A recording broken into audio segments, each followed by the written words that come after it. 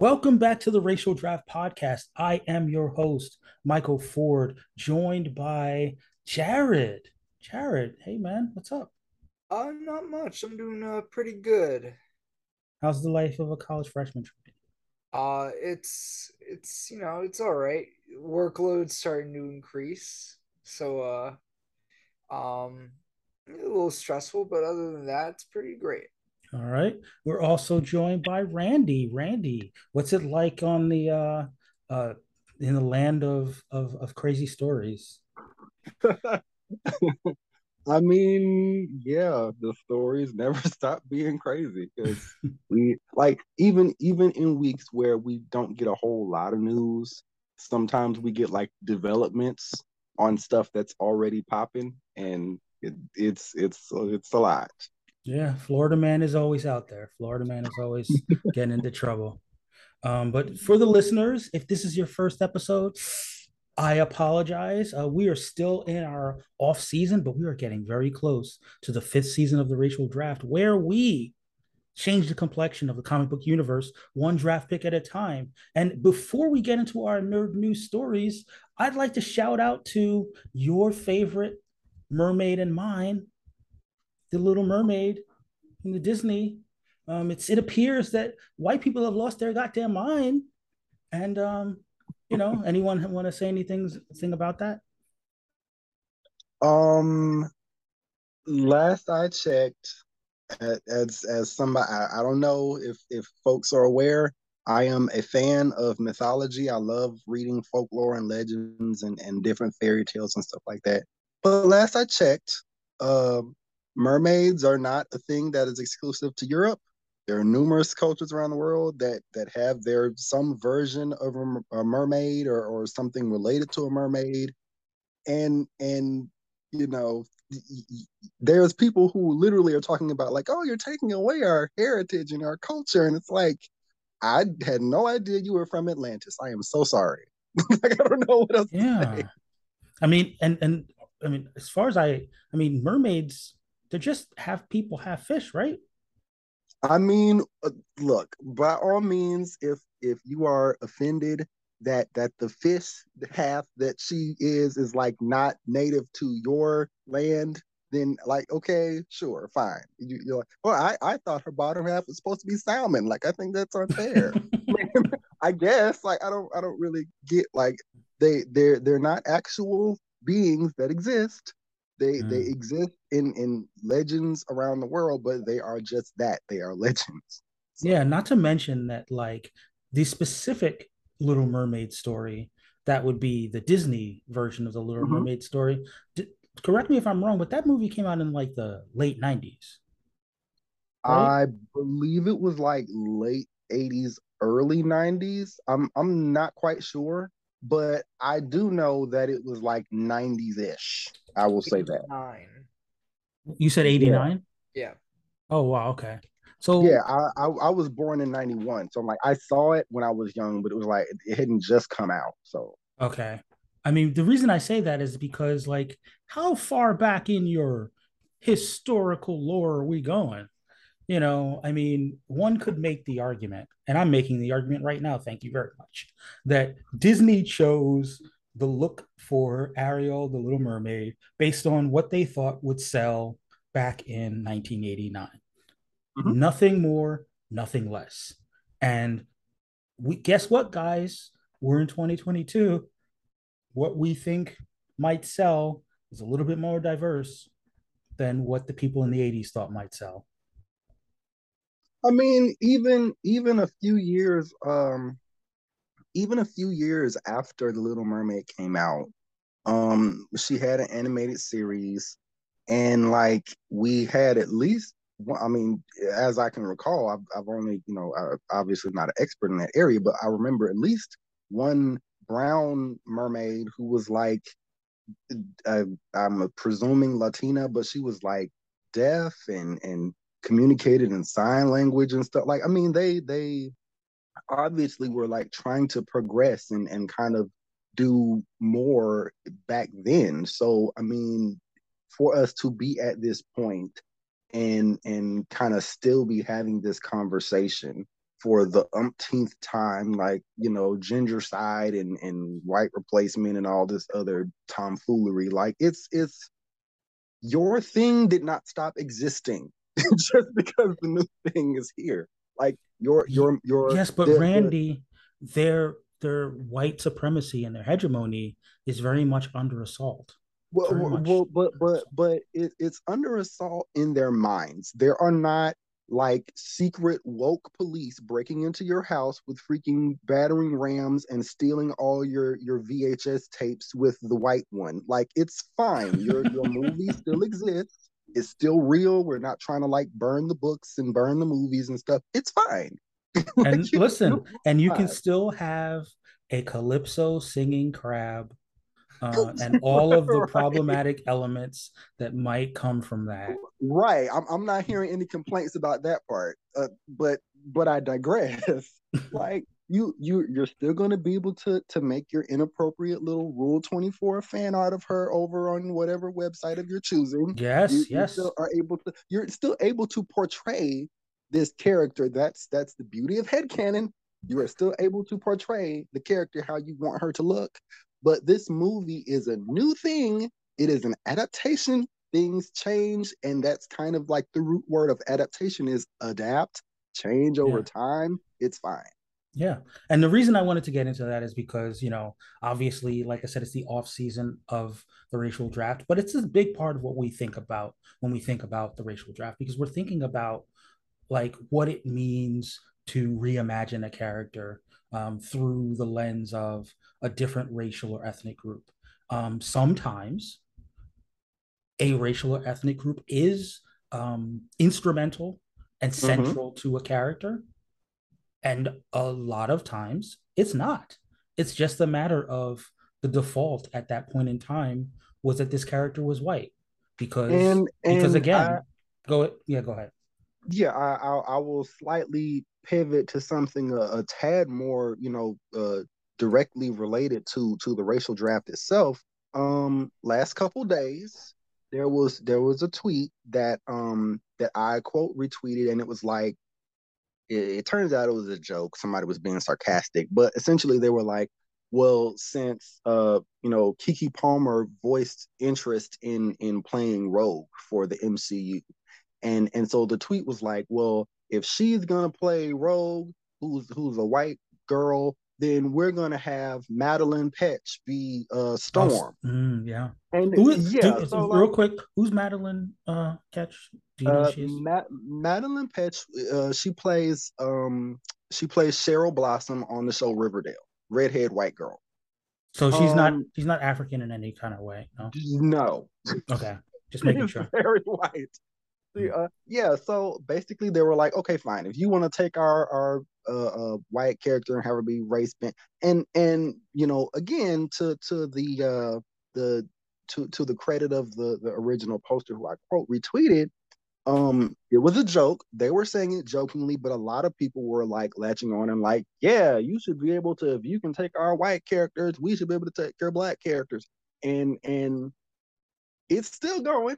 Mm. Not to toot my own horn in terms of virality, but just like, people are really up in arms over this kind of idea that it's, you know, I don't know. I mean, a lot of different conversations kind of end up in this spot, but just sort of feeling like, okay, well, if you do XYZ to uplift or represent black people, then yeah, we obviously must be able to do the exact same thing because there's clearly no social differential between black people and white people in our society. That's Yeah. you know. I mean, I definitely want to have the discussion with respect to Rogue specifically, but Mm-hmm, I hope that Rogue is going to come up in the upcoming season of the racial draft, so we can have that discussion then. But I will briefly say that I think it's been really cool to see all the people who are on board with Kiki Palmer playing mm-hmm. Rogue and all the fan art that's been proliferating. And if Yep. you see fan art, listeners, go ahead and tag us, Racial Draft Pod on Twitter or all of our other socials, and we'll go ahead and share it. If you create fan art, all of that, we're all about it here. So you know, let's keep that coming, keep that movement moving, you know. But let's dive into some nerd news, some bona fide nerd news. There still no X-Men nerd news, so we'll just have to continue to speculate. But staying within the realm of Black women, Ironheart had a bit of casting news, but as is their wont with a lot of the Ironheart casting news, we actually don't know who this actor is going to be playing. Rashida Sheeds Olayewela, from a show called Southside, is joining the cast. Um, again, she's a comedian, writer, and actress. I'm not familiar with her work, but she's a Black woman, and the show's about a Black woman, and Black woman from the South Side of Chicago. So I'm assuming that that's what the South Side means. So I think it's probably appropriate. What do you think, Randy? I I'm very intrigued to see how it turns out. I will say that much because like we don't have a whole lot to go on in terms of Ironheart's solo kind of mythos. Mm-hmm. So I'm sure they're probably gonna sort of build out and sort of borrow from like we're gonna get some original elements that were not in the comics, and then we're gonna also see some elements borrowed, like we already saw with the Hood being cast. Like he's never previously been one of Ironheart's rogues or anything like that. So Yeah, I'm just kind of keeping an open mind at this point. yeah. What about you, Jared? Do you have any thoughts? Did you read the Ironheart comics? I did. Okay. I so unfortunately I'm not familiar with this actress's body of Yeah. work. However, the Ironheart show is definitely a show that I feel my excitement has grown substantially. Um, After the the leaks and again official confirmation that the Hood will be in this Mm-hmm. show, I'm just happy that we're not. It does seem like the very basic pull for the show is that it'll be sort of like a tech versus mystic arts, Mm-hmm. dark Yeah. arts sort of thing. Yeah. So I'm just happy that that not only does that sound really interesting, it's I'm happy not to see just your hero versus an evil dark mirror of themselves Yep. with the Yeah. same exact power. So That's and cool. this seems yeah, it seems like they're pulling very heavily from a very specific arc. Mm-hmm. Um, so I if that is so, I am very excited for the show. Yeah. I mean, one thing that we should mention, because it's one of those things that I was more concerned about, but I'm less concerned about now. The fact that they're tying Riri Williams to Wakanda in some way. We Mm-hmm. know she's going to appear in Black Panther Wakanda Forever. We also know that we're probably going to get her armor in Black Panther Wakanda Forever. um that adds another dimension to her that doesn't exist in the books at all. So it's a little bit of uncharted territory with respect to the role that Riri will be playing in the Marvel Cinematic Universe. I mean, we had talked a little bit offline about how T'Challa not being around kind of creates this void in the MCU, and not knowing for sure like which characters are going to sort of step up and occupy that role. I mean, we have Iron Man, Tony Stark not in the universe, and now we have Black Panther not in the universe. Theoretically, there's a way that Ironheart, that Riri Williams could kind of bridge those two gaps. So I'm very curious to see kind of like where they go with her character and where they go with her series. What I will say is very disappointing is that we're going back to the 6 episode structure for the Mm-hmm. M for the HBO Max. I'm sorry, the Disney Plus, Disney Plus shows.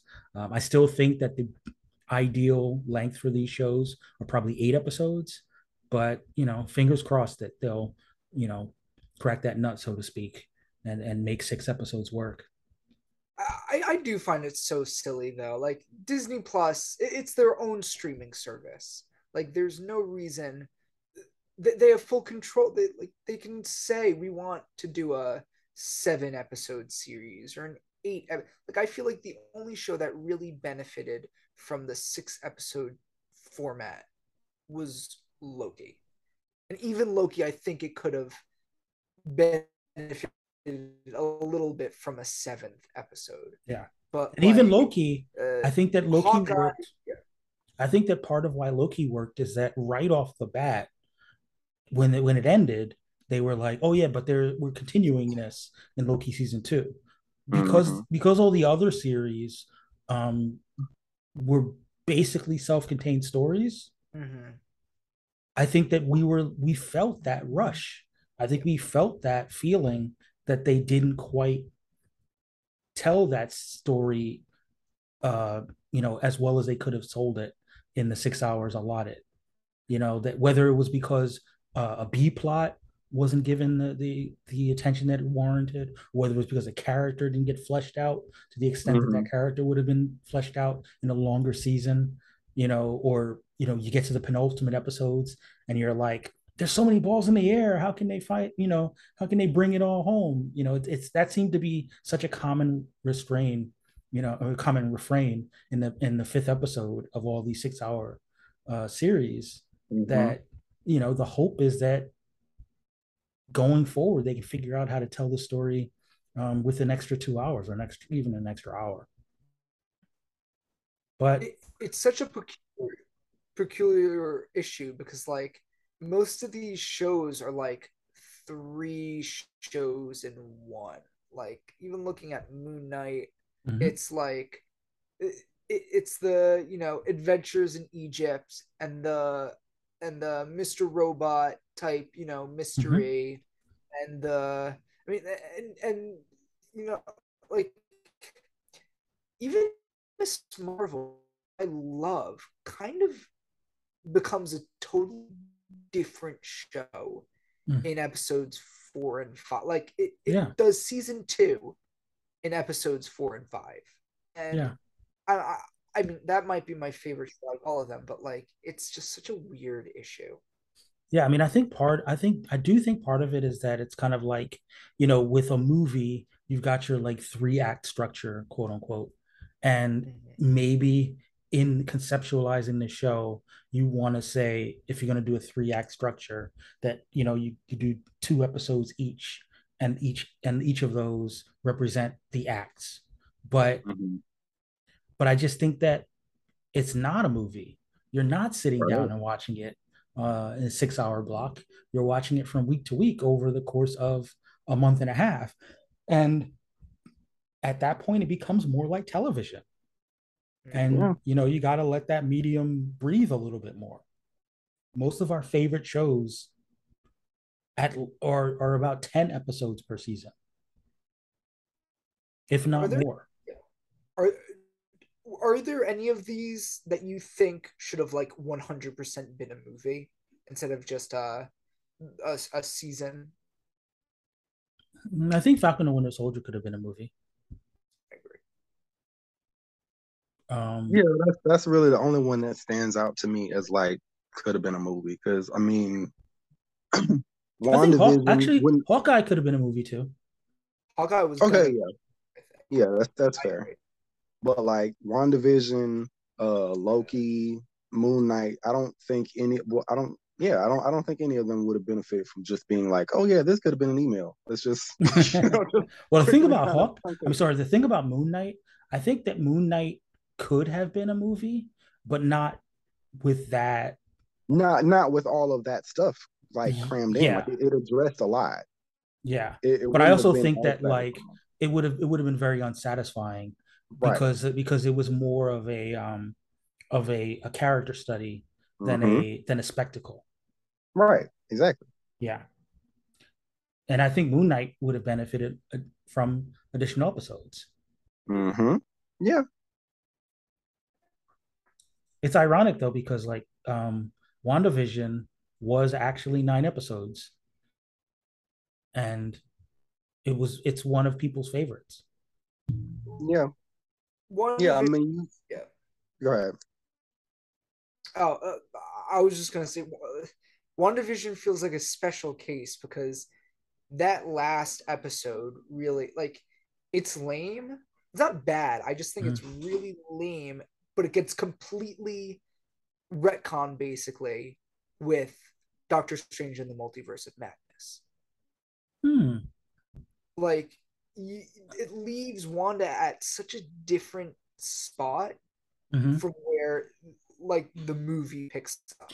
I don't And know. I'd I say mean, that I feel like if I know that COVID threw off a lot of the timelines.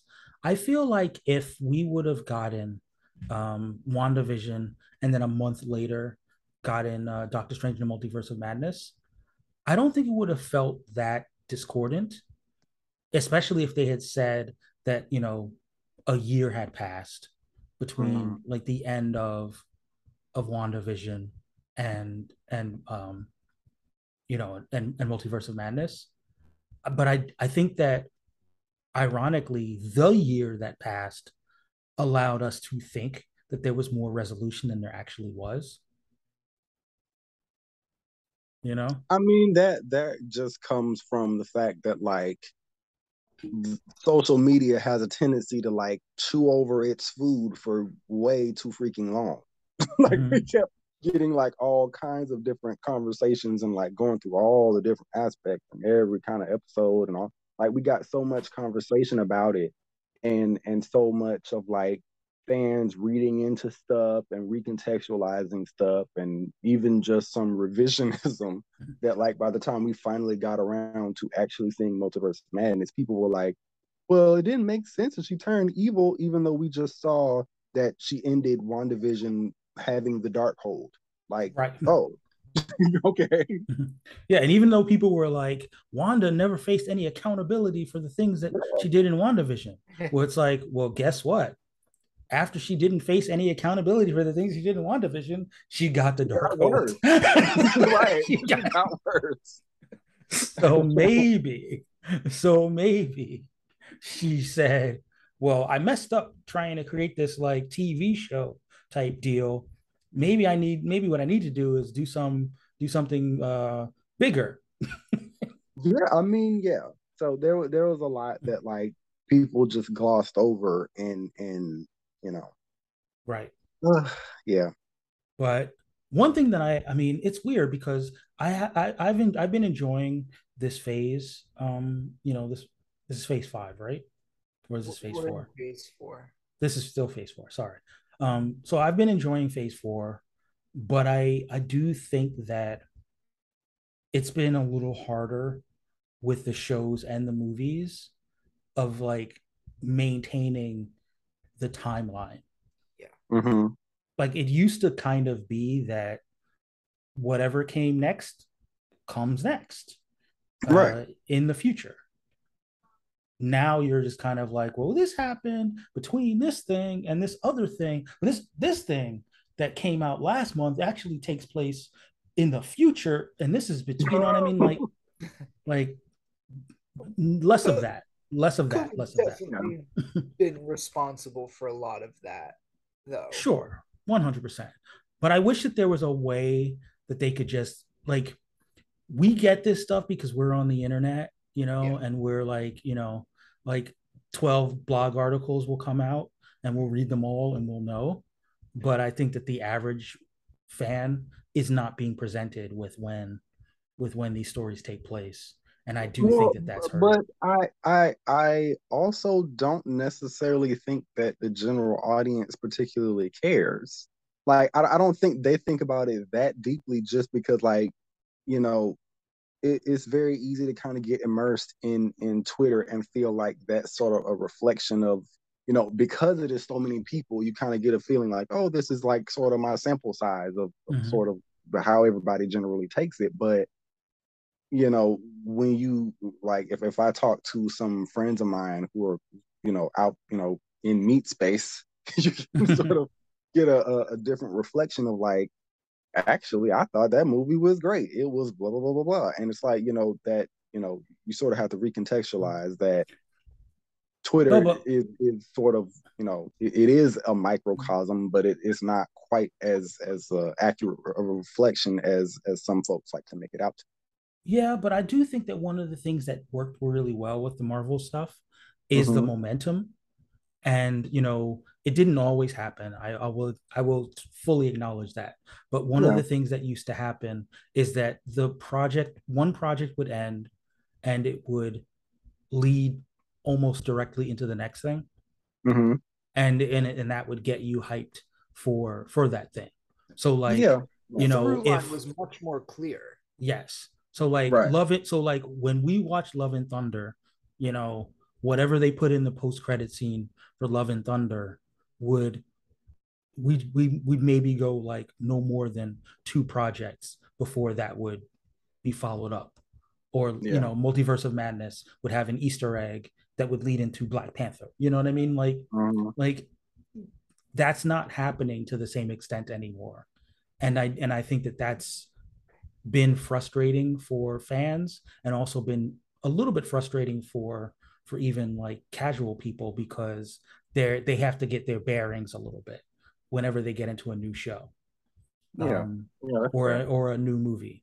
So like while I think that a lot of the criticisms of She-Hulk have been unreasonable, I think that if She-Hulk was somehow teased in the last thing that people watched, Mm-hmm. they would have a sense of like what the vibe is, and they'd be on board, and it wouldn't take them 2 or 3 episodes to get their bearings. Yeah. But again, this is a little bit of navel gazing, just as we're doing like the overall. Like I for one, I mean, it's been a while since we've had an episode of Shulkin and Jiva. We're gonna bring that back. But yeah, I mean, I've been enjoying the show so far, and it's been a nice departure from your standard uh, Disney Plus. Um, I don't want to use the word formula, but the standard Disney Plus orientation, going the 6 episode series and the Mm-hmm. dramatic movie told over 6 weeks thing. Yeah. Mm-hmm. Yeah. Speaking of movies told over 6 weeks, we should talk a little bit about Star Wars. You guys like Star Wars, right? Yeah, yeah. Um, the Acolyte, or as I like to call it, the Blackolite, um, is continuing to cast people that are not white. So we're here for it in the racial draft. Manny Jacinto, who you might know from the Good Place, has also been cast to play another of the emerging dark side powered users. This is set in the final days of the High Republic era, in the beginnings, the earliest stages of the dark side. Like I said, it's already Amanda Stenberg rather, Lee Jong Jae, who you might know from Squid Game, Jodie Turner Smith. These are all pretty uh, pretty well regarded actors. Mm-hmm. Do you guys know a lot about Manny Jacinto's stuff? I Um, recall hearing his name. That's kind of it. What about you, Jarrett? I happen to love The Good Place, and Okay, Jason Mendoza is my favorite character from that show. awesome. He's also like very briefly in the new Top Gun movie. Um, yeah, I think this Manny Jacinto, the more of him, the better. Awesome, awesome. So I mean, this is the other side of the puzzle, right? Where like people talk about, oh, race banding is bad. You need to create your own characters. And it's like, all right, well, we've created our own characters in the Star Wars universe. It's like not like that, not like that. So Every time. shout out to the galaxy far, far away. Um, the dark side's getting a little darker. You know what I mean? Um, what else was there? So there's some not Star Wars, not Marvel, but still in the geek space. Are you guys familiar with a video game called Gran Turismo? No, Gran Turismo. I am not. Never Jarrett, played it, but I know of it. it is a racing video game that I have actually played, even though I'm not much of a gamer. Sony PlayStation, they're still trying to make that video game fetch happen. And they've got Orlando Bloom, David Harbour, and rising actor Archie Madekwe are going to be on this project. It's directed by Neil Blomkamp, who you might know from District 9 and Elysium. So yeah, they're doing a racing video game based movie, and that will be Gran Turismo. Any other thoughts about Gran Turismo, Randy? I I have never played it. I don't know anything about it. Like the closest thing my mind is thinking of is like another version of Fast and Furious, which I also have not watched or anything like that. But I mean, if it looks good, if the trailer looks good, I will give it a try, you know. Okay, all right. Additionally, we should talk a little bit about DC Comics, or sorry, DC films. Um, Joker, Foley Adu, has casted an actor named Jacob Lofland, who I am not familiar with at all. What about you, Randy? Jacob Lofland? I also am not familiar with him, but from what I saw of his face, like some people are like fan casting that he might be a young Jonathan Crane. I mean, I Yeah, I he does can have that. He does have that crane face. Yeah. yeah, I mean, I could imagine him being awkward and creepy like that. Yeah. It kind of gives a little bit of, the edge lord who like is a little bit too into horror movies and stuff. Yeah, yeah, I can see it. Yeah, I mean, they said he's going to be playing an inmate in the asylum who develops a relationship with a Joker, but that could be anyone, really, if we're being honest. Um, so yeah, we'll stay posted. We'll try to figure out, who he could be playing. But Jonathan Crane wouldn't be a bad idea, especially if they do a deal where like Jonathan Crane's father is a doctor, Mm-hmm. in the asylum. I mean, I know that there are incarnations where like he's not the first, um, not the first scarecrow-ish Yeah. person. I mean, So, I will throw this out there again. We Okay. already have perfect Jonathan Crane in this movie in Catherine Keener. So, Yeah, you did mention that. So yeah, uh, uh, a gender bent scarecrow. gender, but you guys you heard it here first, okay? Okay, all right. I really hope that that comes to fruition. Well, regardless, this is movie, as we would like to remind you, does have a musical component. So we'll find out what they're going to be singing and dancing about when this movie comes about. What else? What else? Staying in the realm of DC, little movie called Constantine, depending on where how you want to play it. Keanu Reeves is back, people. Shout out to the multiracial delegation for mm-hmm. all of a sudden getting the opportunity to bring John Constantine back into the fold in the sequel to the when did this movie come out? Early 2000s, right? Like Early, yeah, 2005 or something like that. yeah, before the Keanu Renaissance, the Keanu Science, if you will. Um, yeah, so there's a Constantine sequel. There is a Constantine series that we talked about in Mm-hmm. development with J.J. Abrams with a Black Constantine. In, Um, in development ish. no, it's so here's the thing. It's still in development. It's just HBO Max was like, that meme where someone's walking with their girlfriend and they look back. That's them in Keanu, and not them in Black Constantine, because HBO Max has passed on this Constantine series, but they will be shopping it. Warner Brothers Discovery will be shopping it to different outlets, Um, so it's still being made, which is, yeah, brings us right into our new story, which is J.J. Abrams' Constantine series will be shopped elsewhere. um, and in addition to Constantine, also Madam X. Hmm. Randy, you're a DC head. Who's Madam X again? Madam Xanadu Oh yeah, is Madam Xanadu. That's what it yeah, was. yeah, yeah. I mean, the movie you were on, you were on point. The movie itself is called Madam X, but it's based around Madam Xanadu, who's this ancient seer, mystic. Like she often like she's involved in like the tarot and stuff like that. That's sort of her calling card, pun intended, I guess. Uh-huh. But yeah, she's really uh instrumental in sort of the function of at least the original incarnation of Justice League Dark. And I believe she was around like around the time of like Merlin and King Arthur and stuff like that. So she's an ancient and powerful Mm-hmm. character who is like, she's due for a thing by now. Mm-hmm.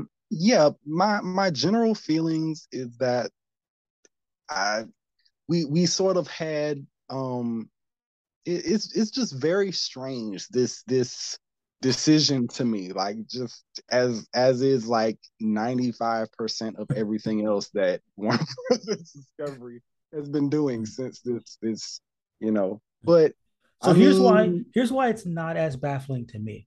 Mhm. Um, Keanu Reeves right now is pretty popular. Yeah. He's got, the Matrix thing didn't really go down the way we wanted it to, but he's got the John Wick movies. Like I Yes. would say he's potentially more popular now than he's ever been. And he did I say think that's that, fair. Yeah. and he did say that he wanted to revisit the character. So if you're DC, if you're Warner Brothers, and you want to bring a very beloved actor into the fold, and he says this is who he wants to play, you find a way to make that happen. But to the extent that if they think that they can make good money with a movie, it's not. It's very hard to make good money with a streaming series I unless you mean, I unless you sell it. I understand that, and that obviously you anytime I kind of have these qualms about it, you lay it out pretty well. I will say, but just strictly on sort of the story side of it, Mm-hmm. it it feels like, to what end? You get what I'm saying? Like you Yeah. you get, say for example, if you got another if you were to get another Michael Keaton Batman movie right now. And Mm-hmm. I'm not saying that it should or should not happen, whatever. If we get Mm-hmm. another one announced, then by all means. But it just feels like, to what end, especially when you are having another like Constantine movie. His Mm-hmm. movie is going to still remain pronounced Constantine. I'm pretty Oh, you sure. never know. They might switch it Yeah. up. I mean, Like, no, but oh, here's what I would say. Like for years they've been trying to develop this mhm, Justice League Dark movie, yeah, and they haven't been able to, like, figure it out. right. If Keanu Reeves is essentially becomes essentially the Iron Man, to their Justice League Dark, then But then but they but that but mhm. but that presumes that he's gonna become that, though. You know what I'm saying? No, Like no, for we sure. But like you said, to what end, right? If the end hmm is Constantine sequel happens, hmm it makes good money and people want to see more of him in the movies. right, Now you've got a but bona fide movie star to anchor your team movie that you can yes, bring but out. Mm-hmm. but but it still poses the question, if you're going to have him be the guy, Mm-hmm. what is the I mean, then it shifts, the ball goes into the other side of the court. It's like, okay, well then what is the purpose of the series? Yeah, but again, Like, but with the same way that, like, I don't know, have you watched the Sandman show on Netflix? I haven't. Okay, Not yet. it's really good. It's really good. So there's a Sandman show. there's a Lucifer show. Mm-hmm. There's a world in which those shows should be connected, but they're not, Right. you know. Um, I think, this I don't know if you have a story on this. I probably didn't attach the story. I think that the whole like connected universe ethos Mm-hmm. for DC is not that not that they're not going to have connected projects, Oh but I yeah, think they're that playing a lot more fast and loose with it now. yeah, I think that that's not going to be the default. I think the They're default, they're happy they're happy to be like, take each project as it comes and don't just assume that it's connected to a larger thing. Yeah. yeah. So if their feeling is that these are the ones that we can connect, and then Mm-hmm. these are the ones that we don't have to connect, but someone wants to pay us money for it, that's where I think that's the realm that I think that the Madam X and the Constantine show are going to fall in the And realm. see, that makes me all the more frustrated, just because it's like, okay, at least if you're gonna do something that's not in continuity, at least do something that's like not a version of the thing. Like if say for example, it's like if they were gonna like chop out a Batman movie. Like, why do that when you could try to get something else that already is not being done? Like, now we just have two one Constantine and one Constantine, Yeah. and like, that's No, no. I mean, realistically, again, you haven't seen Sandman. There's right. actually a third Constantine on the Sandman show. Ah, Like, okay. but which is funny because none of that is constant. But it's very unconstant. But I and I get that. But I guess the feeling is that if it's on HBO Max, then maybe we can presume that it's connected. But if it's not on HBO Max, then that gives them a little bit of a cover as to it not being connected. I remain very frustrated at the case of Inconsistentine and Justice League Dark. I'm very frustrated right now. 'Cause, I mean, like, again, I I I am a proponent of the multiverse. I don't mind the multiverse. I don't think that it is automatically like a bad thing, even though, obviously there are some fallbacks that some pitfalls that it can have to it. But my feeling always, in terms of the way that you approach that sort of thing, should be that if you're exploring a new universe, Mm-hmm. you can use that to build new ground, not necessarily to reimagine something that already is established. You don't have to say the multiverse means that we get 3 and 4 Jokers, 3 and 4 Batman. Like, no, I mean, you can give us multiple things, and I understand that's going to happen sometimes, but there's a lot of that seems to kind of like more than I'm comfortable with. I'll put it that way, because we after Arrowverse did Crisis on Infinite Earths, we're hearing like, oh well, Warner Brothers had intended to do that in the movies too, and it's like, Mm-hmm. don't do that. Like, we want to try to like we want to try to tread new ground, and But again, not if go I may ahead. present the counterpoint, right? Mm-hmm. So the counterpoint, as I see it, is that it's the less known characters Mm-hmm. that need the connected universe more. Yeah, true. So it's kind of like you use Batman to bring in Nightwing and to Right. bring in Robin. Like you have these established characters, and then you bring them into the connected universe, um, so that people have a connection to those characters. But Yeah. when it's a character that people already like, you don't need to connect it to anything else because people are showing up for that. So like Joker, for instance, they don't have to connect Joker that Joker from the, what's the actor's name? The help me out, guys. Um Who?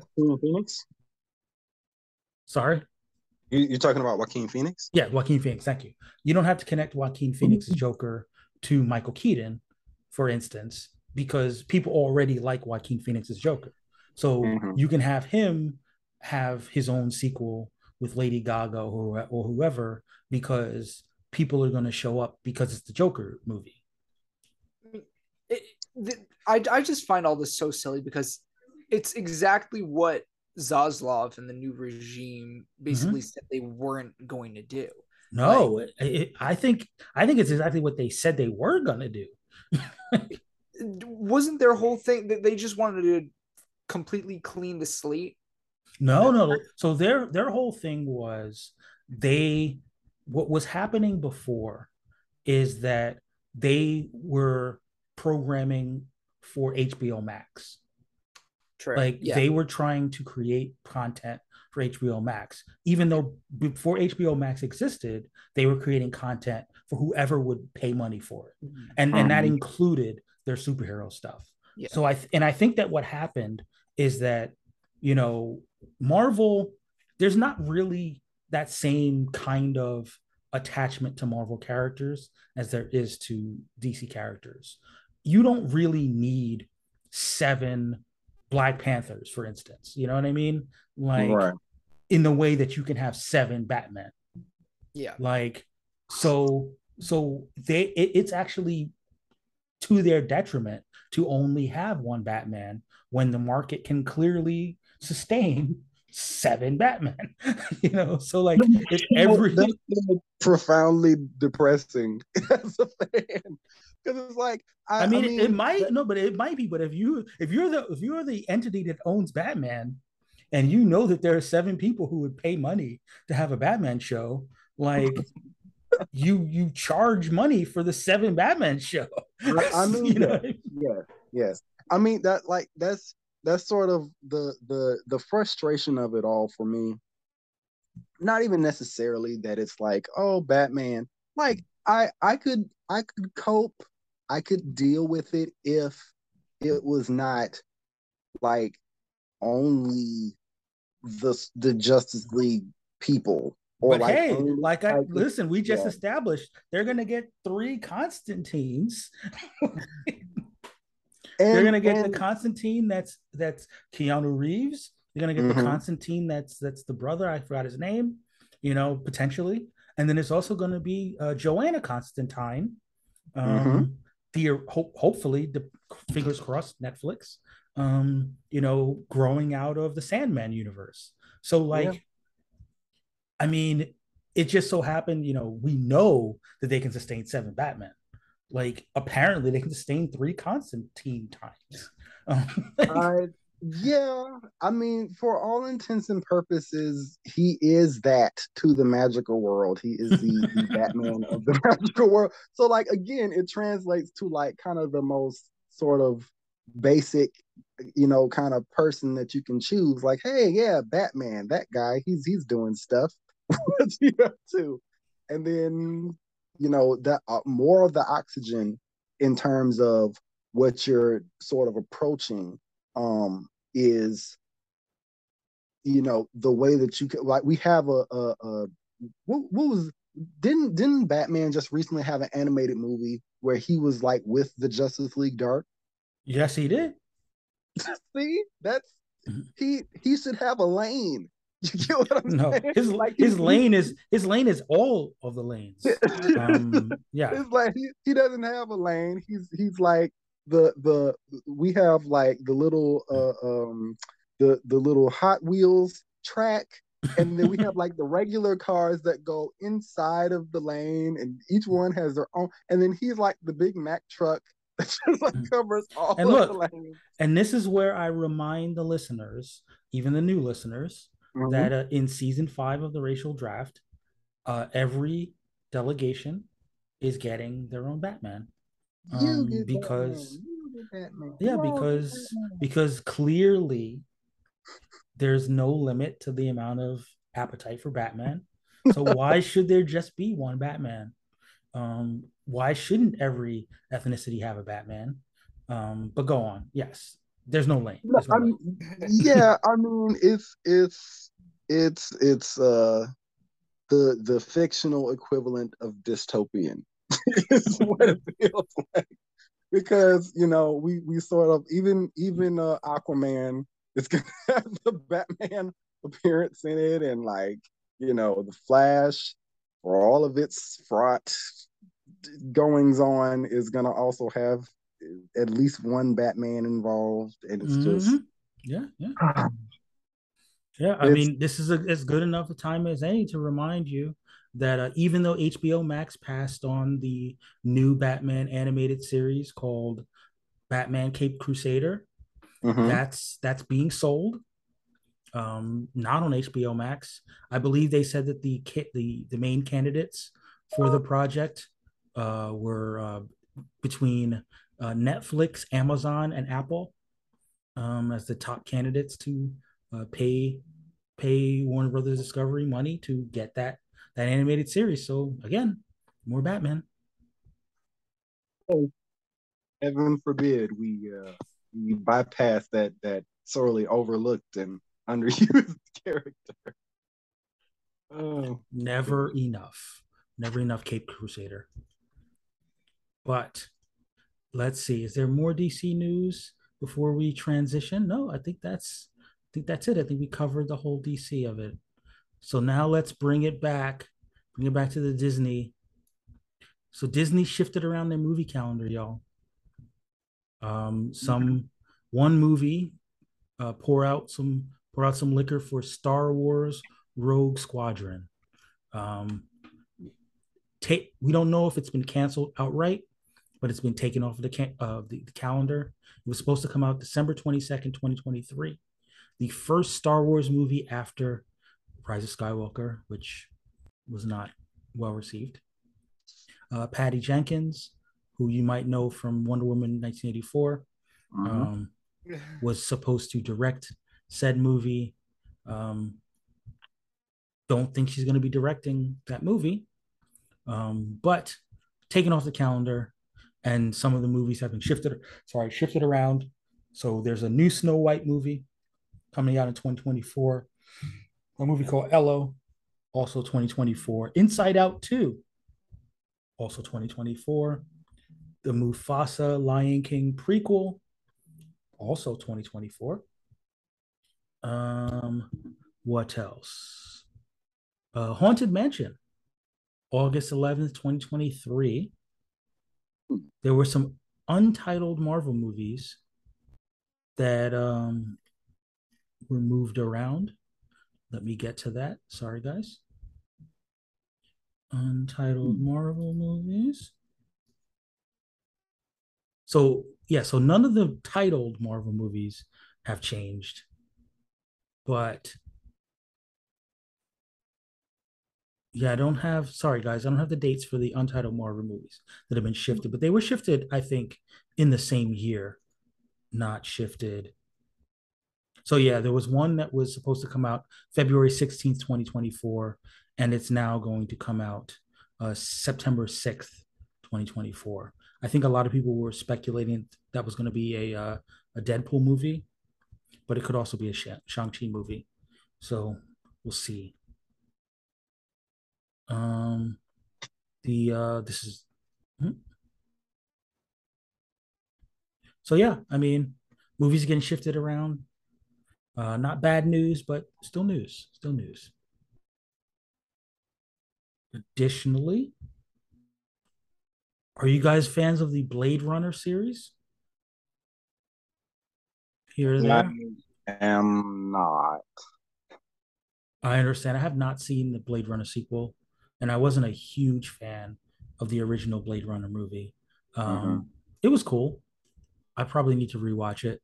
Um, but Blade Runner 2099 is going to be a series set in the Blade Runner universe, and that's been picked up by Prime Video.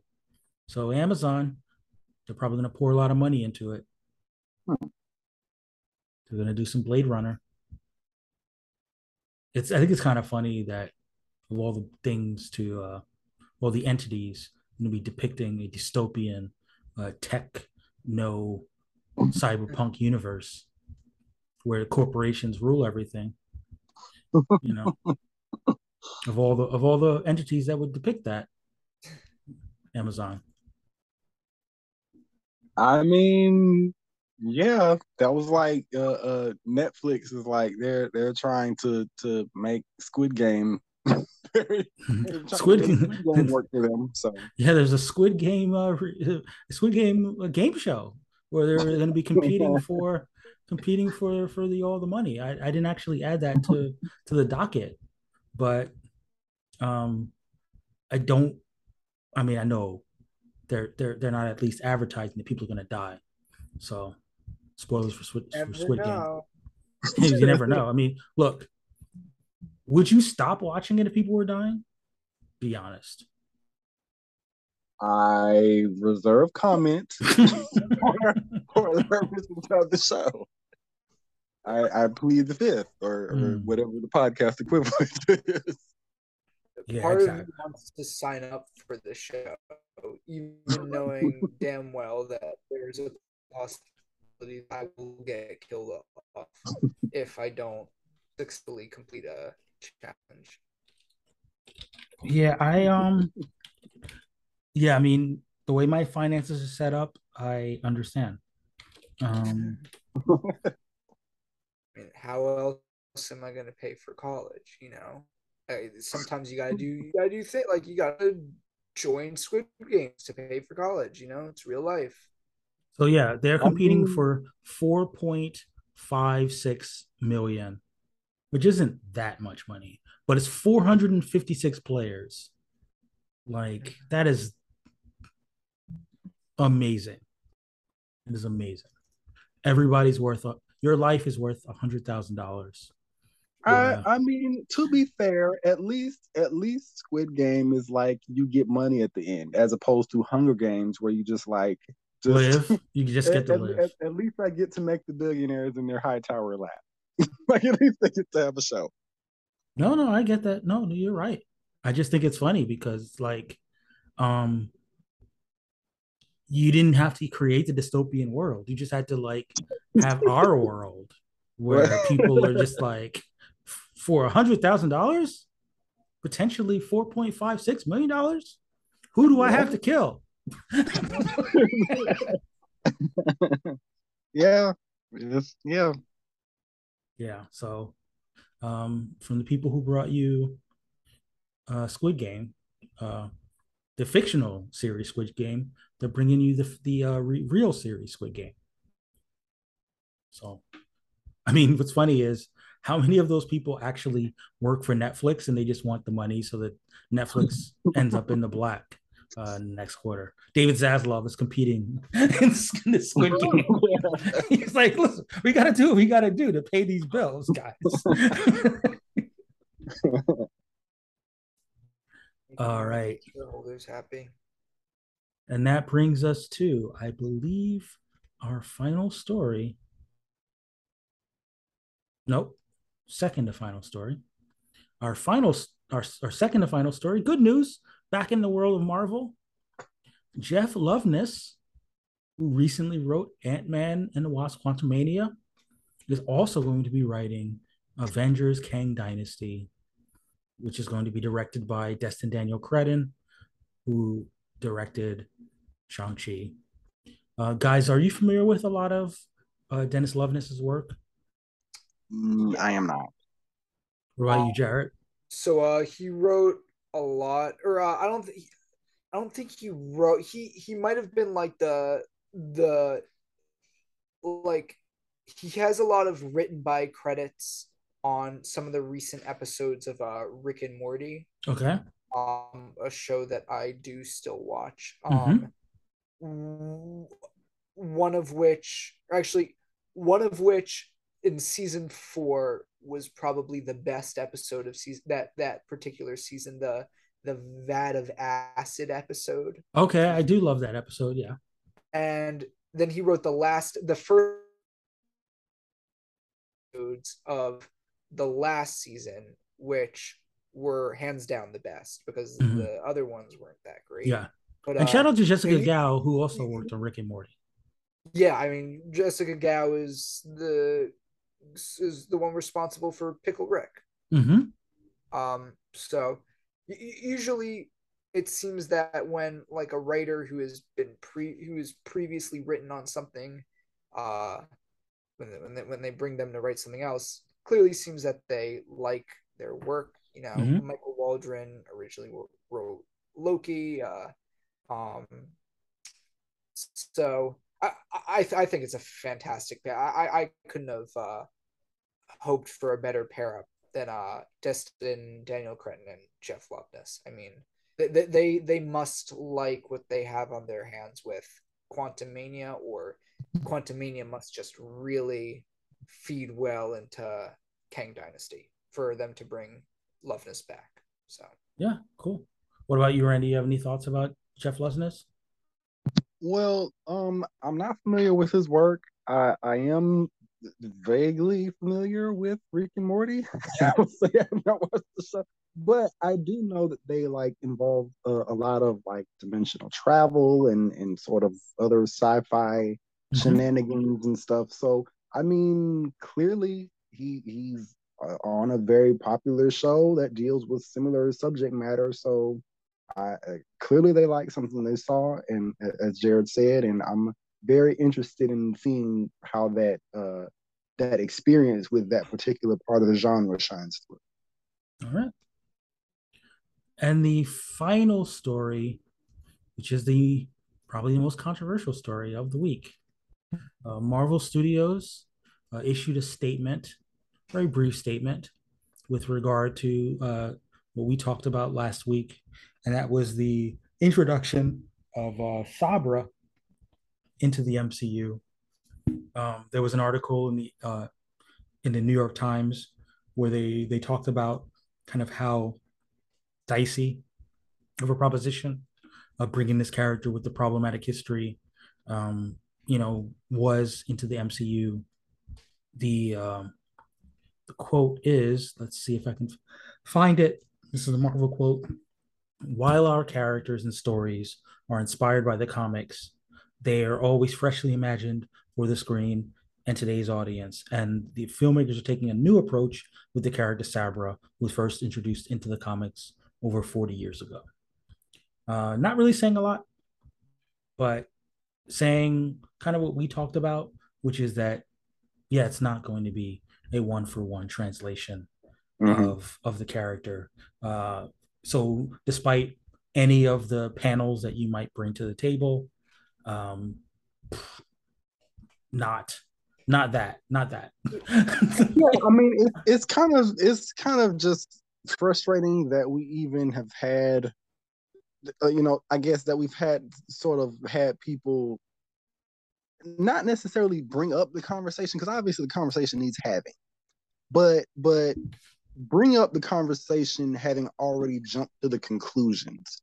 Like, we already know, first of all, just generally as a person who watches these adaptations, these movies, these shows, they never do an exact one-to-one translation from the comics ever. wait, Ne- Randy, you're telling me they never do a direct one-to-one adaptation of the comics? Like Shang-Chi's father wasn't Fu Manchu.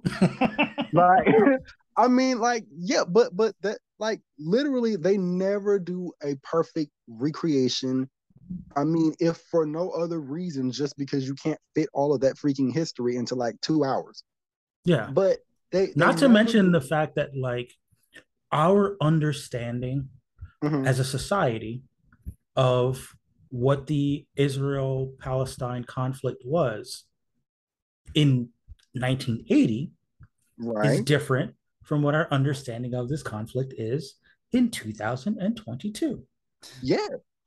I mean, like, And just it would be weird to have a character in 2022 who looks at the conflict the way that people looked at that conflict 40 years ago. yeah, yeah. And I will say, like, we've gotten some problematic characters before. This is not our first time seeing a problematic character. We have a character who literally is based on another character called Man Ape. Man ape. He is not called Man Ape. in the movies, nor should he be. Like we get the fact that there are some problematic elements, and like we didn't quite get Look, we have a character who was a Nazi, yeah, and we love this character. right, exactly. Baron Zemo is vastly different in the movies than he is in the comics. And you know, M'Baku is not the same guy that we see as Manape in the comics. Eros, I'm fairly certain when we see him on the screen, he's not going to be doing unseemly things to She-Hulk. He's not going to be that same guy. Like He's I not. really You highly mean doubt he's that. not going to use his powers to take advantage of women sexually? Is it you're telling Yeah, me? No, no. I'm fairly certain we can discount that possibility. Okay. And look, it's. I mean, we don't have a listeners. If you are a member of the Swana community, we are opening up the discourse, open invite to come on the show and present your perspectives, because we want to hear perspectives from all sides of any discussion. So this is not us silencing voices from different communities.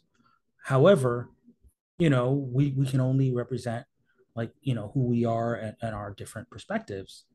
Like, how we want to look at the situation is that the history of these characters, to the extent that they are problematic, to the extent that they are worthy of critique, those critiques should be made. We should call out racism, um, hate from different eras. But just because those characters did exist in that form, that doesn't mean that those characters will exist in that form today, particularly when they cross media. Mm. And it's, I don't, I just think it's reasonable to want these characters to be presented in a better light, because if you're an IP based company, and you own the rights to a character, you don't want that character to be offensive. No. You don't want people to like Google that character and be like, "Oh, this character is hateful." I think that it's perfectly reasonable for someone who owns the rights to a character to say, "Yeah, we made some mistakes with the character, but now in 2022, this is what this character represents. This is who this character is." And hopefully, not to say that we should ignore or erase the problems inherent in the character in the past, but you know we want to do better.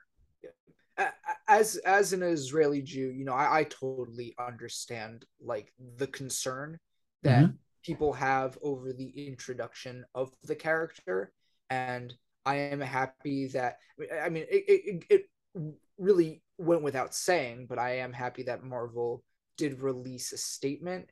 However, what does get me upset is when people are like, they shouldn't do this character, period, just because this character did have like a questionable Yeah. past that was, I mean, very much of its Yeah. time.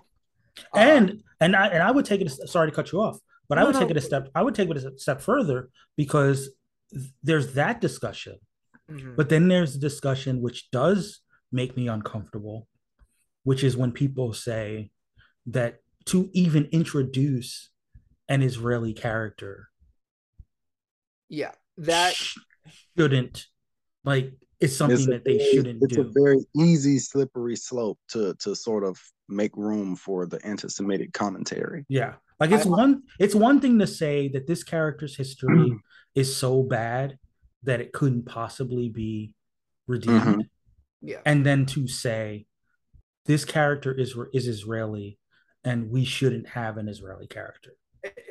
In my opinion, I don't know how others may feel about it, though I do see that as anti-Semitism, plain and simple. At like Israel was created back in 1948 as a Jewish state, and like in its simplest form, you know, to say that a character should not exist because they are Israeli is I do consider that anti-Semitism. So Yeah. those are just my feelings about it. No. I mean, and again, that's just I'm glad. What's why I'm glad you're here.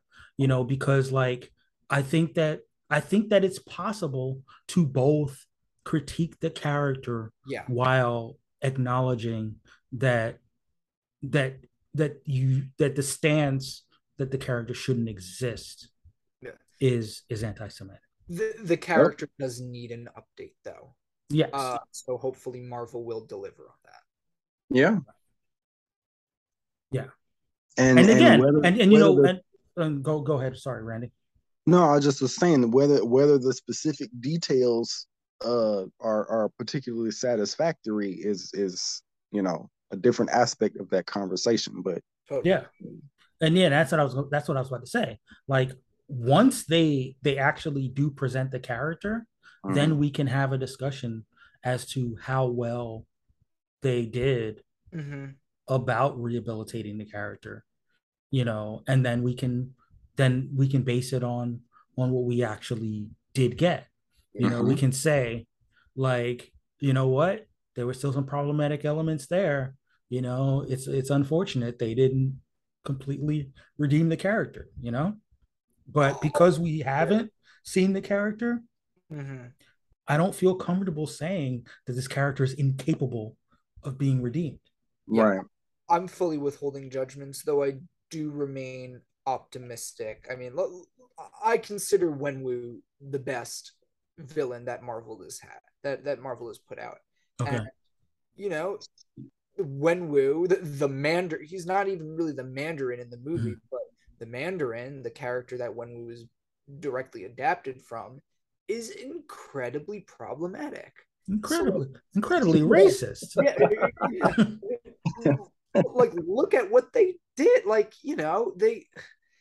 I think I mean, people are valid to freak out, but like Marvel knows what, like, cut them a little bit of slack. Like, they Yeah. know what they're doing, kind of, I hope. Yeah, I mean, but again, if I may be a little bit of devil's advocate, if you're the kind of person who feels like Marvel doesn't really take strong moral stances, um, when it comes to like geopolitics and what's issues that are happening in the world, and you yourself mhm, feel like strong stances need to be taken, I can understand why you might feel like this is perhaps too much of a minefield.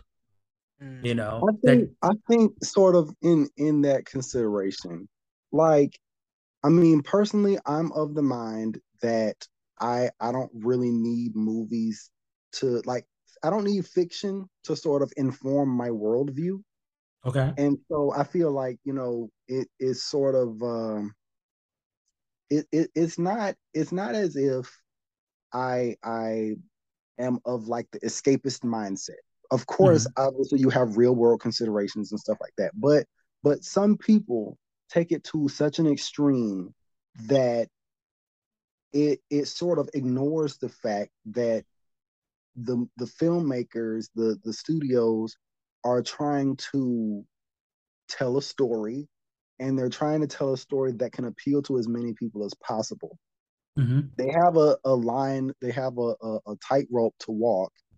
And frankly, as long as they're not like trying to say that these morally reprehensible people are good people, like I mean, you have to look at the context of it all. You Right. have to kind of know who is being lionized and who's being demonized, and don't just say, okay, all Israeli people. Like, okay, no, if they belong to a certain faction, then you can sort of be like, oh, well, this group, they did da da da da da, and they, Yeah. that's different. But if you just generally just say all people belonging to this ethnicity, then that crosses a line from being legitimate criticism to being the being anti-Semitic. Yeah. I mean, we've talked about this before. I can't remember if we talked about it on the show, but like Captain America, Steve Rogers, the character, Mm-hmm. like he stands for often, like, even though my country does X, Mm-hmm. I don't approve of that because I stand for more important values. Mhm. I will My constantly, go against what mm-hmm. the government does because what the government does is immoral. Yes, and there's people who still feel like he represents like sort of the upholding of the white supremacist status quo. Yeah. Like there's people who still kind of go, like because he drapes himself in the colors, then obviously he stands for all of what America has done, even though we've seen the context of like, no, he's actually been very much adamant about trying to hold our country accountable and sort of appeal to our better angels so that we can, elevate ourselves. Yeah. So, and I agree with that. And I think that, like, you can be a fan of Captain America Mm-hmm. while also saying, but America does some fuck shit. Like, Right, exactly, yes.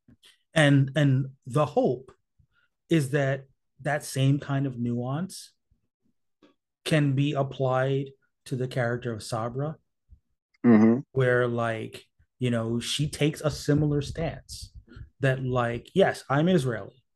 Yes, I was created through the Israeli super soldier program, which I assume is what's happening, right?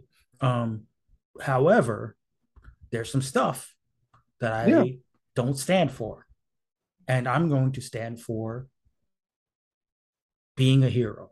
I'm going to stand for people's lives and not people suffering, no matter what their ethnicity is, no matter what their religion is, and I'm not, going to, again, one of the more problematic things that happened in the comics was when they first they presented her as someone who didn't feel that way. yeah, And I totally get why someone might read the comics and say, no, you better not, put that on our screen, and yeah. ask us to see her as a hero. But Right. even if we just look at Sabra's appearances in the last 5 to 10 years, that's not who she is. He's softened as a character.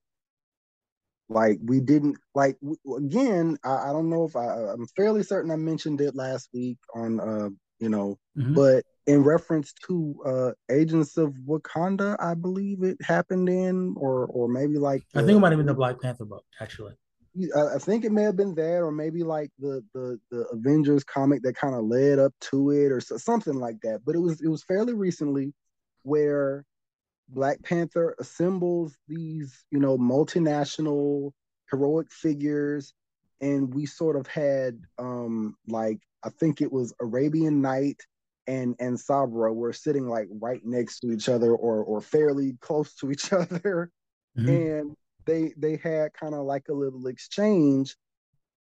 I mean, a couple of decades ago, she was just lighting up Muslim people just, that just, on sight.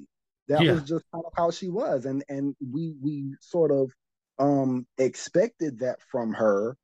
And there was no kind of positive uh there was nothing really positive to be drawn from it. There was no room for like, oh yes, and I sort of draw a distinction between civilians and combatants, or I try to distinguish between, people who believe this particular belief or who don't.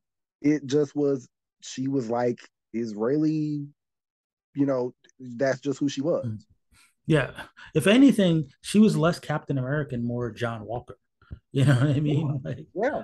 um, now I'm gonna put this out there because I predicted it in another platform. I think that the character that is understood to be Arabian Night, Mm-hmm. in other media, I think that character is going to show up in in this movie in I Captain mean, America: New World Order. I can't think of like much of a better place where he should show up. Like I that's just a think that little he's bit, not going to be a he's not going to be called the Arabian Night. of Um, course. I don't think he's going to have any of the like overly stereotyped Right, characteristics that we associate with Arabian Night. I think he's right. basically going to be the counterbalance um, for sorry. Go ahead, Jared. No. You continue. You Yeah, I continue. think he's going and counterbalance is probably the wrong terminology. I think he's going to be like um the counterpart like of Sabra in the Muslim world. And I I in I fact in fact I think that they're going to be allies. Like I don't think they're going to be you know rivals in any way. I think it's just basically going to be we're both super soldiers. We were mhm. both created at a time, when our respective governments were trying to, you Come up with know, their answer to Captain America. yeah, but also trying to like one up one another, Mhm. But in fact, we're two people who want the same things, Yeah, and that makes us allies despite what our countries our right. respective countries might want us to be. Um, was it here where someone suggested Layla to show up in Yes, yeah, we talked about that. yeah. um You think it's gonna be um I think that would be really cool. um and maybe if they do that, if they have Layla instead of, like, I just think that we know how Layla was created, yeah. No, and we I and agree. yeah, and whereas if they do that parallel where there were like, there was an Israeli super soldier, there was a like Muslim super soldier, and then like wouldn't you know it, they ended up like meeting, and they were like, what are we doing, like we're not, we're both, we both want the same things, you know what I mean? I can see how like very quickly and efficiently in the story you can present the two of them as allies, Mhm. and show that neither of those characters represent the They're not proper, 100% beholden to the governments that wanted yeah, to weaponize them. and again, and they're not part of whatever propaganda that either Mhm. Hmm. group wants to say that the other is, Right. you know because I think that that's the concern, right? The concern is that by presenting that you will present an Israeli super soldier in such a way as to make her Zionist propaganda, you know, that through her she will say or do things that end up excusing things that happen in the real world that we Mhm. shouldn't be excusing, Right. like, and I get that critique, I get that argument, but I also think that we shouldn't assume that that's what they're setting out to do. Right.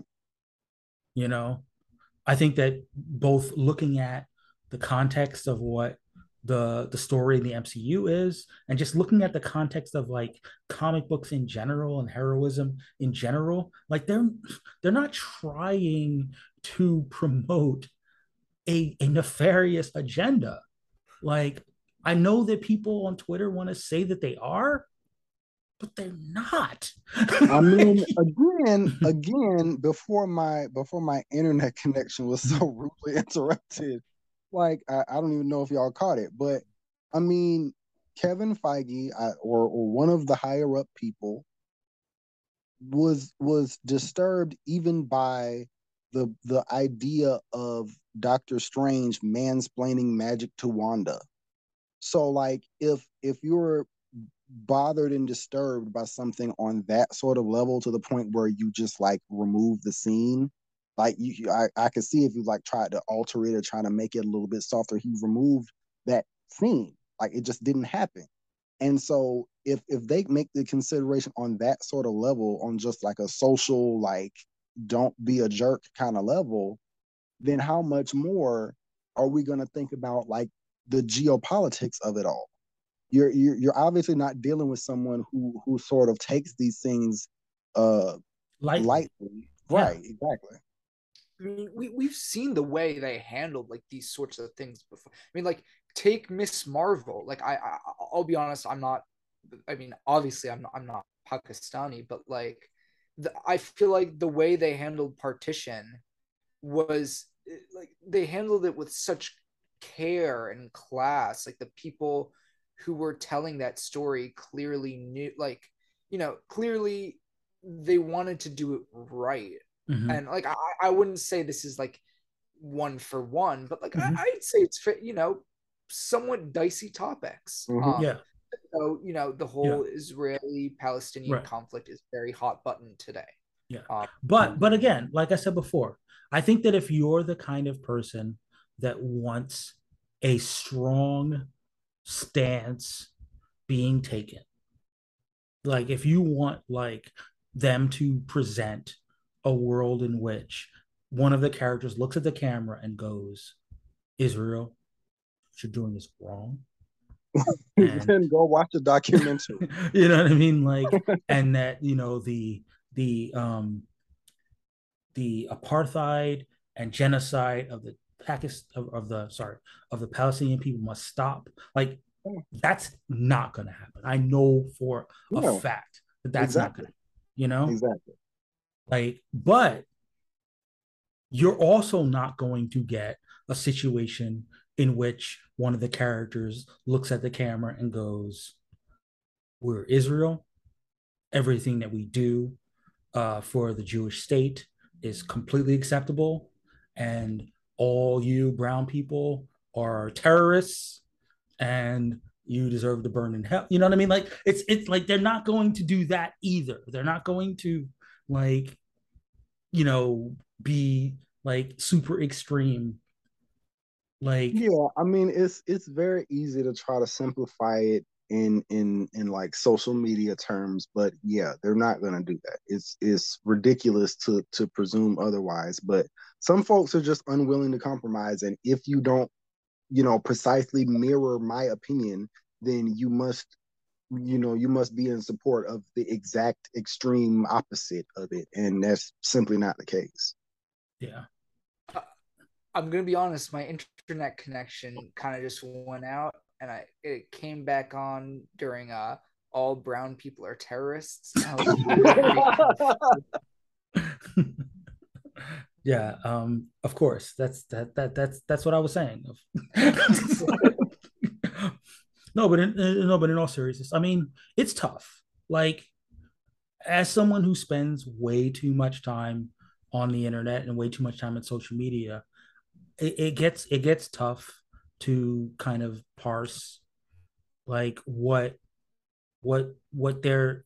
people want from from social media accounts Mm-hmm. and what realistically is happening in pop culture. And like I'm not telling anyone who's listening who's within earshots of the podcast they shouldn't take strong political stances. Go for it. I just think that expecting a like multi-billion-dollar corporate enterprise to reflect your politics is that's just probably not a reasonable thing to shoot for. And generally, I would say that you probably don't want to, I mean, what do I know? I am a Christian, so maybe y'all think that the Bible is fictional, but yeah, I mean, I think that you shouldn't inform your worldview, period, from fiction. Like it should be something from your own convictions, and that should be, you know, I don't know. I feel like some folks are like mad that movies and shows and stuff don't necessarily um give an outright moral, Mm-hmm. but that's not their job. They can tell stories, and the story can be yes, this person did the right thing and they got a happy ending, or they could do the right thing and not get a happy end. I mean, storytelling is just so vast and varied that you can't possibly expect the same sort of takeaway from every fictional thing that you take in. Mm-hmm. No, I, you're right. I'm just really interested in seeing how all this like comes into play because like they they are creating a lot of trouble for themselves. Mm-hmm. Like and that's the like Mm-hmm. the Jew speak like like uh by including this character. Um so like I'm really interested to see how this story unfolds if it takes them to the Middle East, like why, Yes, how do that part I definitely don't think is happening. Like, so, oh it's the thing is like, so I watch a lot of spy stuff. mhm. Maybe not as much as some other people do, but when there's a lot of when there's spy stuff, they just kind of like run down the different countries and their different groups involved in the spy craft. Mm-hmm. Like I fully expect this movie to indulge in that kind of spycraft and geopolitics of, there's Russian groups, there's Middle Eastern groups, there's Israeli groups, there's potentially, South American groups. You know what I mean? Like there's these different countries that have different agendas, and then there's a Captain America who's trying to like do the right thing in the face of what these other countries want to do. And I feel like that's about as deep as it's going to go. Um, I'm really interested in hearing from you. Like, what do you think this? Besides that, like mhm. the leaders in the, like, what do Yeah. you think? How do you think this movie will play? So, so my theory, that I'm still trying to cultivate is that, in the comics there was, Organization Hammer, Yeah. which ended up becoming kind of like the replacement for Shield after Secret Invasion, after Shield was discredited, and the world was looking for like a new intelligence slash um, you know super powered Face. entity, like to sort of protect the world from whatever was happening. I think that that's a new world order part. I think that we're going to get the leader, and he's going to stand in for Norman Osborn as the like person who uh Pulls the is strings. what were you saying, Randy? No, I was saying the person who pulls the strings. Yeah, the person who pulls the strings. We know he's a genius. We assume, if we do the math, like the leader probably got his powers back in the time of the Incredible Hulk, Yeah. which would have been 15, 20 years ago at this point in the timeline of the universe, right? Hmm. Like must have been involved in machinations Mm-hmm. over this time frame. And that means that if he, unless we find out through retcons that he was doing stuff in the other projects, he was probably involved on the international stage. So part of one of the things that they did in that movie was connect the super soldier serum to the Hulks. Whether it's Hulks or super soldiers, I could totally see the leader having a group and presenting himself and presenting his group as the new thing, the new entity that's going to protect the world where Shield could not. What if the Hulks and super soldiers? What? Maybe they don't have to be different. Maybe they're like one and the same in that it's this new version of super soldiers, but they're Hulks. You see what I'm? You know what I'm saying? Yeah. Because I mean, I think it would be weird to have Captain America fight a Hulk. Yeah. Um, so I think that it's more likely that those will be like two different things that he will have his hands into. Mhm. Because I still think that, I mean, spoiler alert for you guys that are listening to other podcasts, I think that he's going to play a role in the She-Hulk series.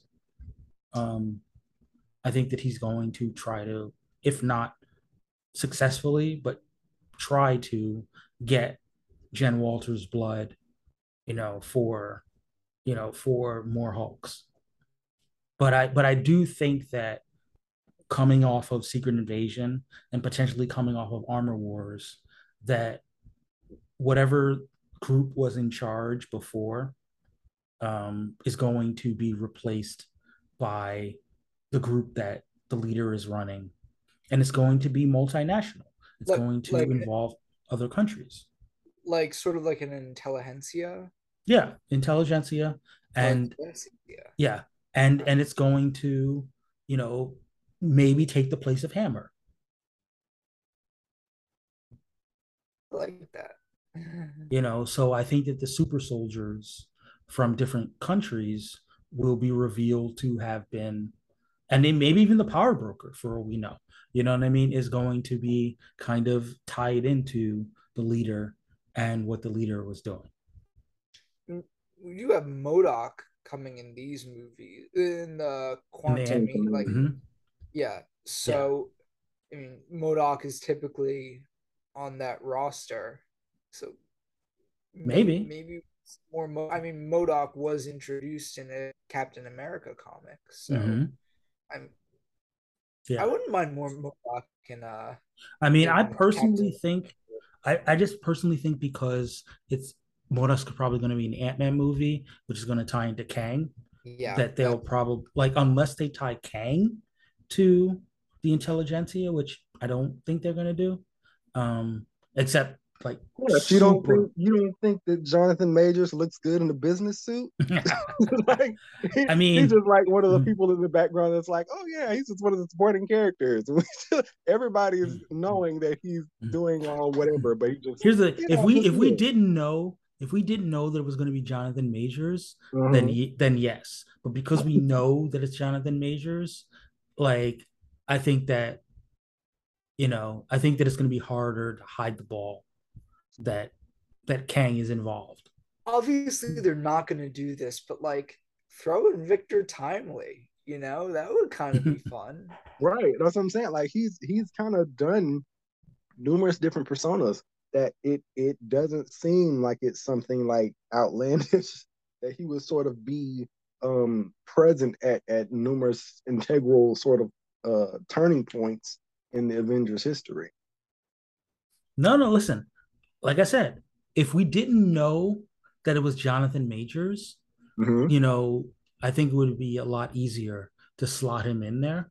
But if we see someone that looks like Jonathan Majors, you're gonna be like Leonardo like you know.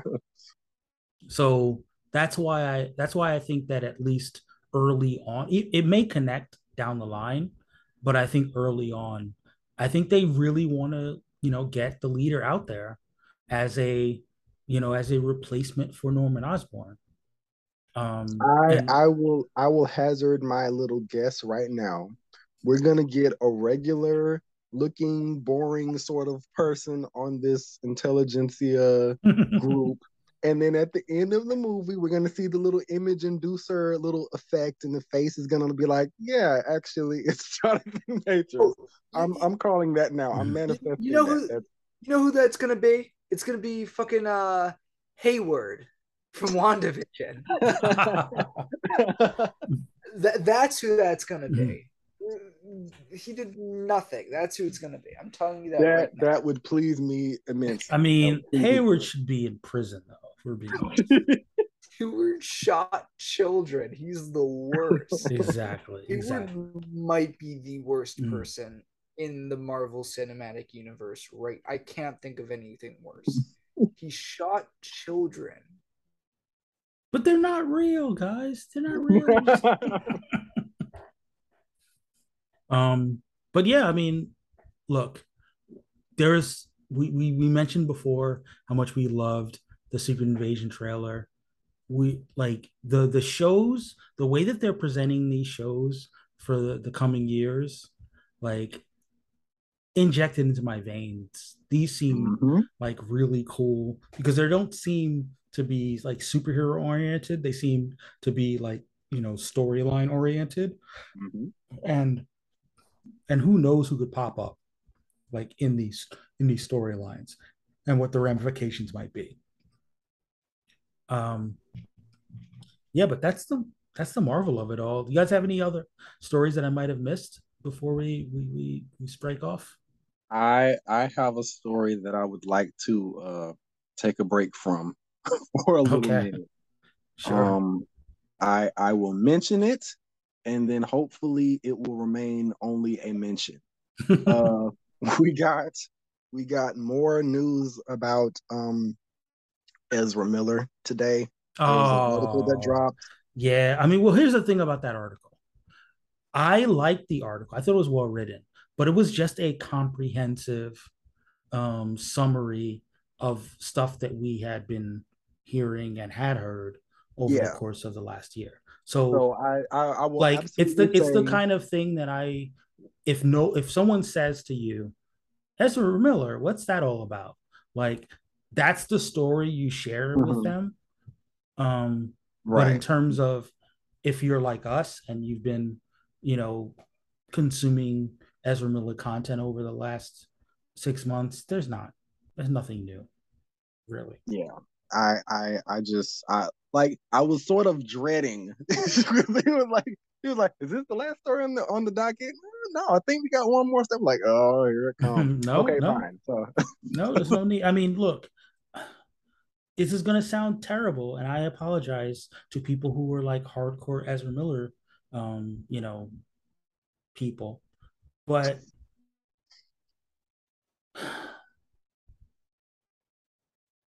Ezra has issues. Mhm. Really? Yeah. But just because Ezra has issues, that doesn't mean that the way to address Ezra's issues is by canceling the movie. Yeah. We don't know if the law and if the court of public opinion, well, the court of public opinion is definitely like fairly against Ezra when it comes to social media. But like, you know, we can have we can definitely have a discussion about whether like Ezra is doing good in the world and whether Ezra will do good in the world. But I think that it's a little bit disingenuous to say that um canceling the Flash movie is something like justice because it isn't. It isn't, you know? Like whether or not they find help, get help, become a better person. Like that's separate. It's a separate issue from Mhm. whether the Flash movie comes out.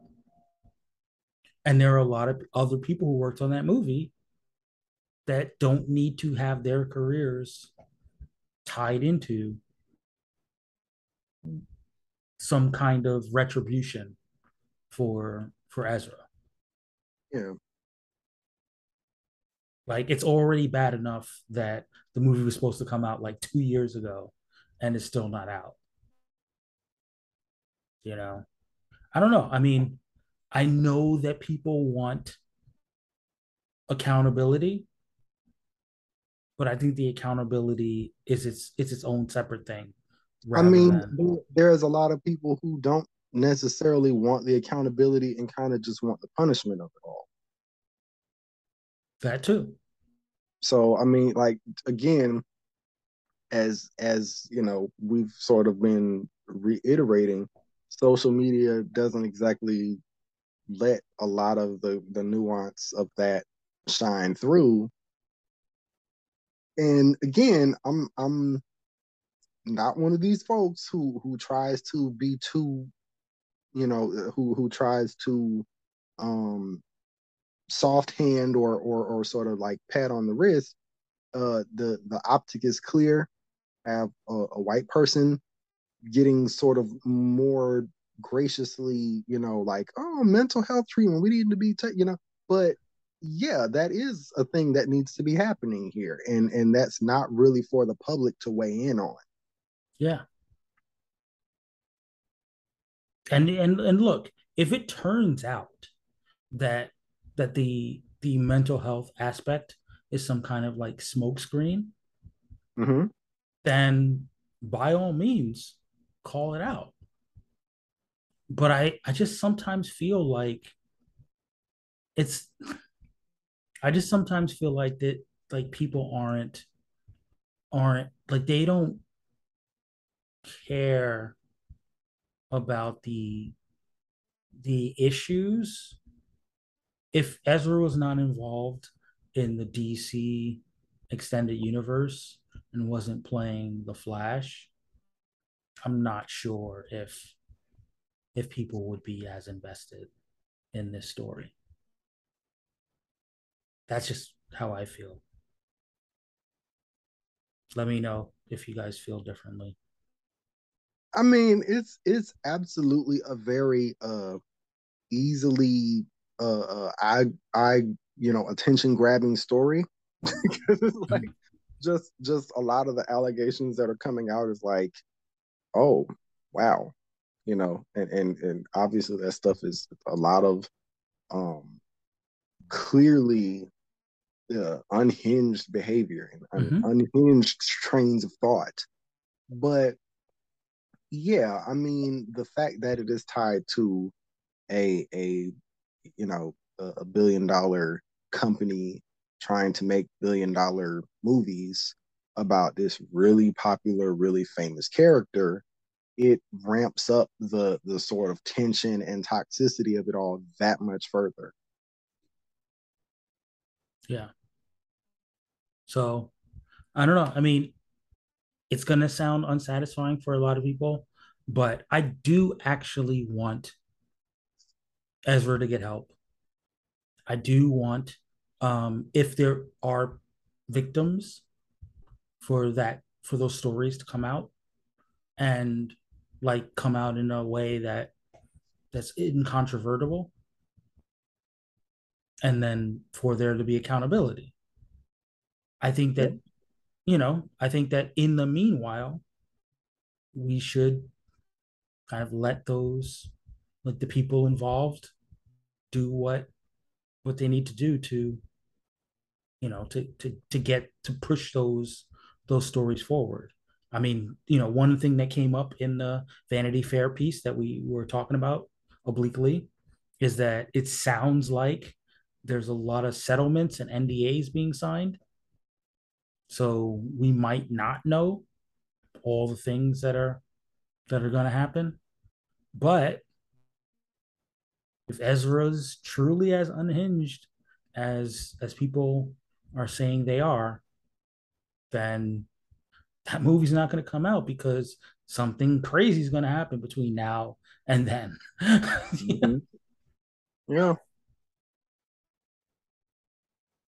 But if Ezra does get help, and in between now and June, if they keep their nose clean, then I don't know. I mean that.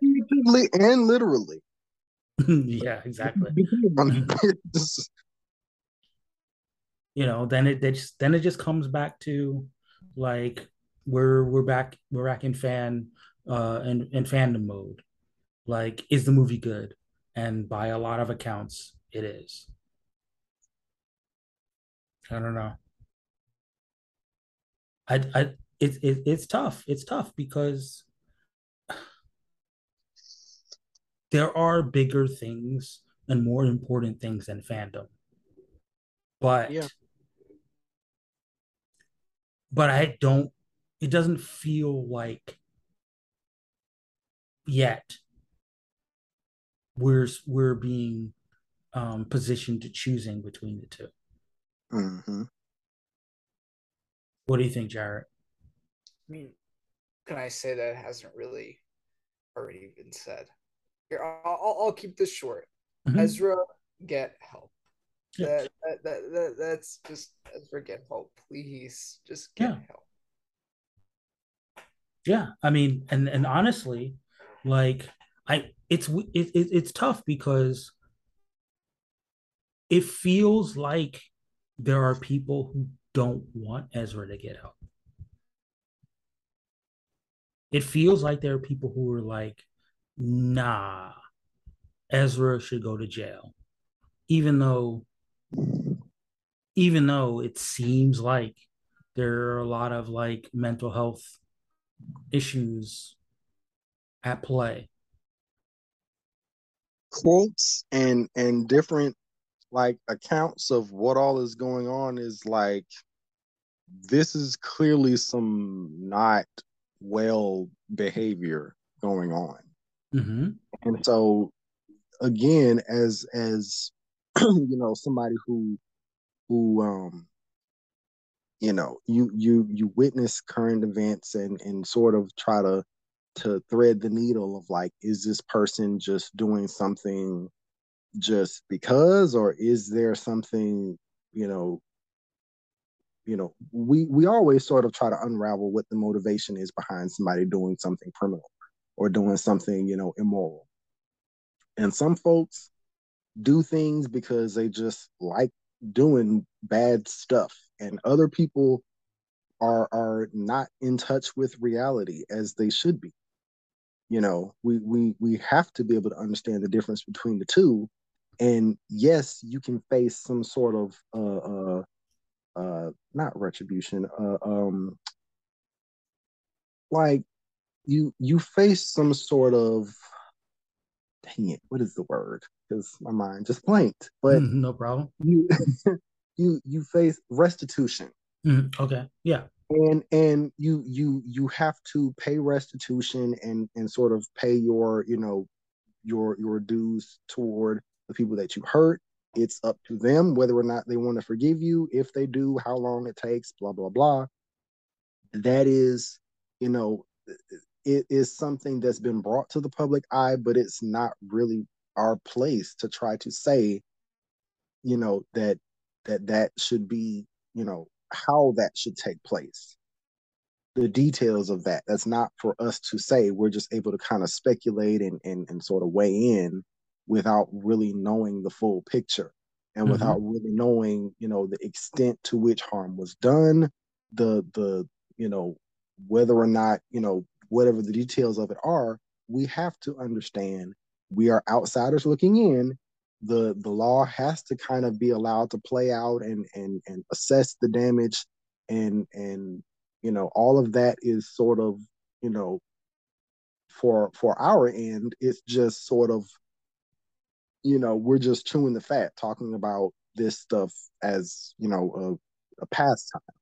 Yeah. And all that is to say that if you listeners and anyone, if you feel like in your heart of hearts that, you know, you just don't want to support this project and you don't want to support any projects that involve Ezra Miller, that is well within your rights. That is well within your, you know, in your conscience to say that, you got to draw a line.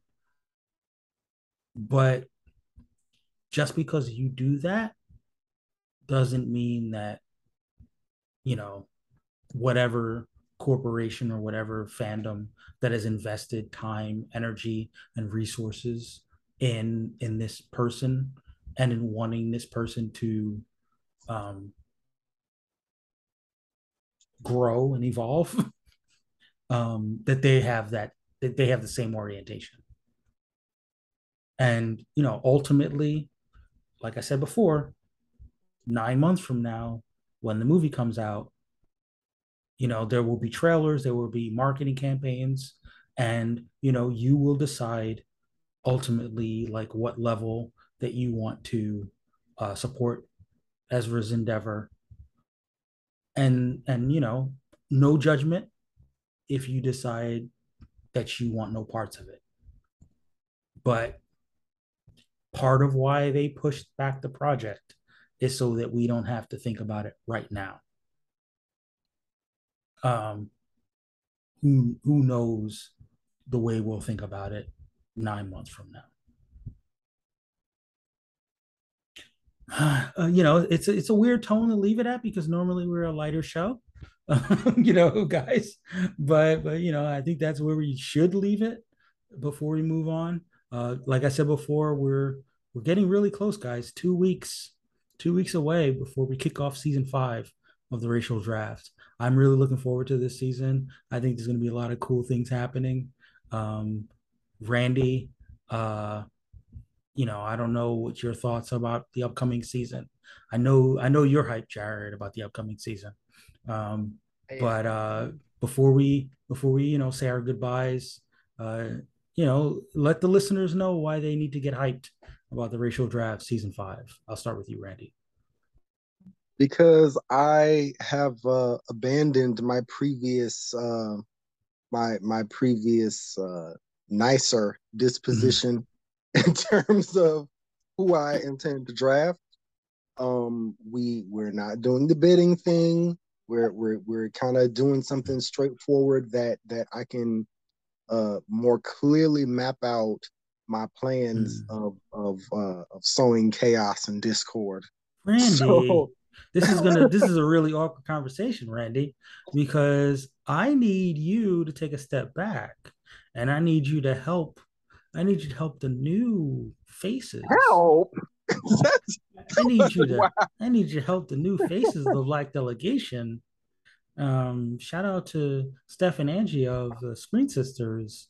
I need you to guide them Oh, okay, to fine. I will help them also learn how to sow discord and chaos by informing them of my most devious machinations. I will be the bad influence that they need to win. I feel like Yes, that's only fair. yes. That is what I like to hear. Great, Jared. Oh, yeah, like I'm in it. Be excited. You know, it's your boy Jared's gonna be, and Sabra's gonna lead me to victory. That is reason enough. If I wasn't sold before, I'm sold now. Nice, nice. This is awesome, guys. Thank you for joining me for these last couple hours. Listeners, thank you for listening along. I know, we have a different structure from week to week, but I hope you enjoyed. New listeners, I apologize, but we promise we'll do better next week. There's a Will we? Will we really? Maybe not, maybe not.